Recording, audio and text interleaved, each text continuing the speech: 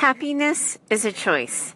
Hi there, I'm Heather Gray with Business Mindset Mastery, and I'm a mindset coach over at ChooseToHaveItAll.com. And today I want to talk to you about one of my core beliefs, because if you don't like this one, you're not going to like me, we shouldn't be friends, and you probably shouldn't keep listening. Because at my core, I believe happiness is a choice. We cannot control what happens to us. Some of us get handed really unfair decks of cards in life, and other people get it fairly easy. And that is another thing we can't control. At the end of the day, the only thing we can control is how we choose to respond to what's happened to us. Whether or not we use it to make ourselves bitter, or whether or not we use it to make ourselves better. And how we respond and who we are, given what we're handed, it defines everything that happens next. I usually piss people off when I say that, right? Because they say, you don't know, I had an abusive parent. You don't know, I was raised in poverty. You have no idea. I've been depressed for 2 years and I haven't been able to get out of bed. And I hear all the stories and I know all the hard times, and I could easily match them with my own. We've all been through life, right? But here's the thing, is we still have choices every single day.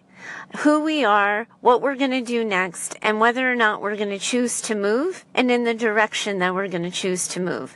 It's entirely our choice. It means we have to face vulnerability. It means we have to be really brave and put on our big boy and girl pants sometimes. And it means taking chances and taking risks and putting ourselves out there. Sometimes it means having hard conversations and telling people how their words have affected us, how their actions have affected us, how we need to change who we are or what we're doing based on what's going on around us.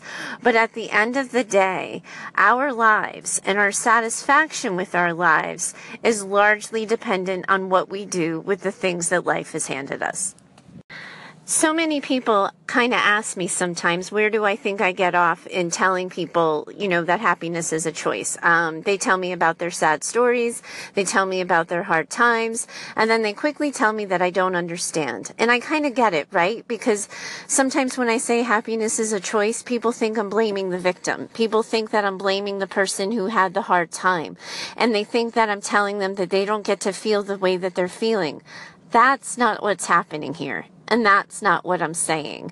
People who try to skip the pain, people who try to skip the hard part, well, they're just setting themselves for epic failure, because dysfunctional behaviors and dysfunctional responses in relationships largely happen to people because they're trying to skip the pain. I'm not about skipping the pain. I was a therapist for 10 years before I started my online coaching practice, and I know everything there is to know about validating pain and the human experience. But I think what I teach and what I want to talk to you about is how to choose what happens next. How do you get up off the ground when life has kicked you in the teeth?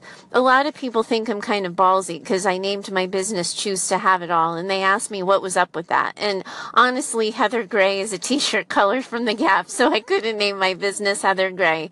But because choose to have it all, the fact that what happens next is largely our choice, is why I named my business that. It defines me, and it defines how I move through the world, and everybody who meets me should know that right away. But what they don't know is the story attached to it, and that's what I'd like to share with you today. So Choose to Have It All started a couple of years ago, but the story behind it started in 2005. I had been dating my boyfriend for about 2 years. He was an engineer at Gillette, the razor company based in South Boston. We were living in Boston at the time.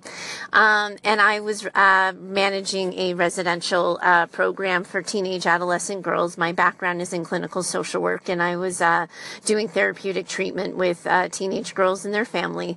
And he had a plan. He was going to become a doctor.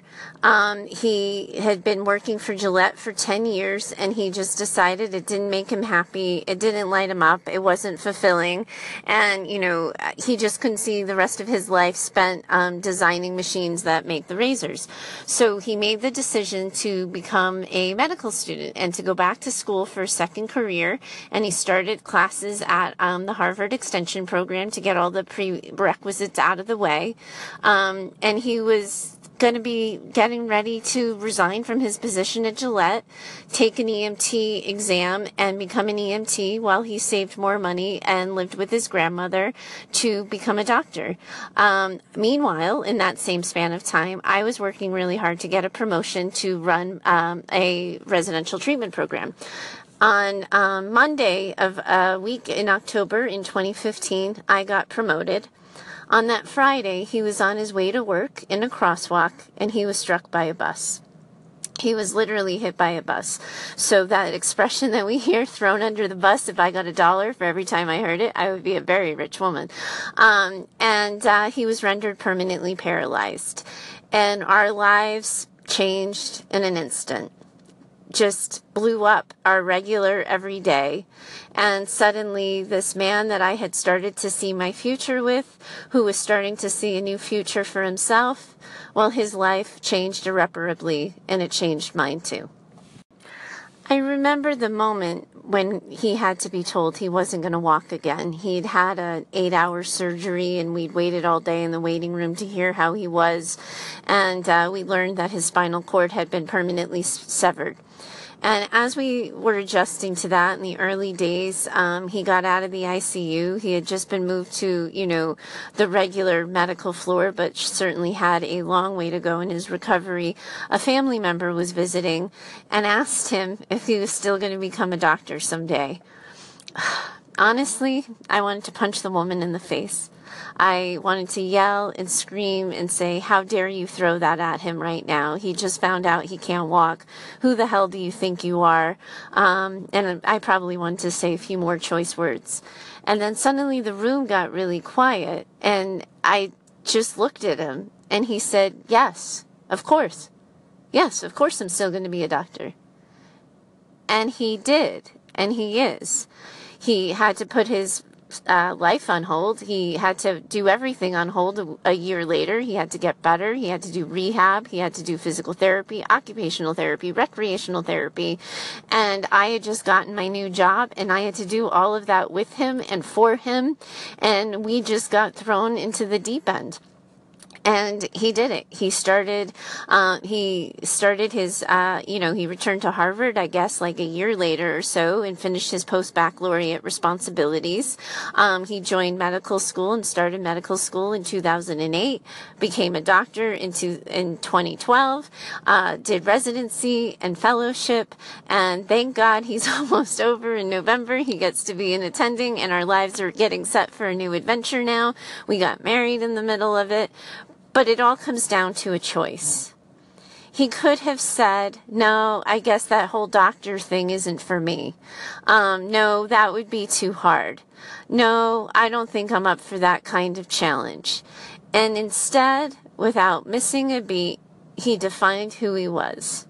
And I fell more deeply in love than I could have ever imagined feeling or being, because he simply said, yes, of course. And he has, and he's done it, and it hasn't been easy. In 2015, we had another bout where he got sick, and he was sick for 8 months, which put the whole timeline behind again.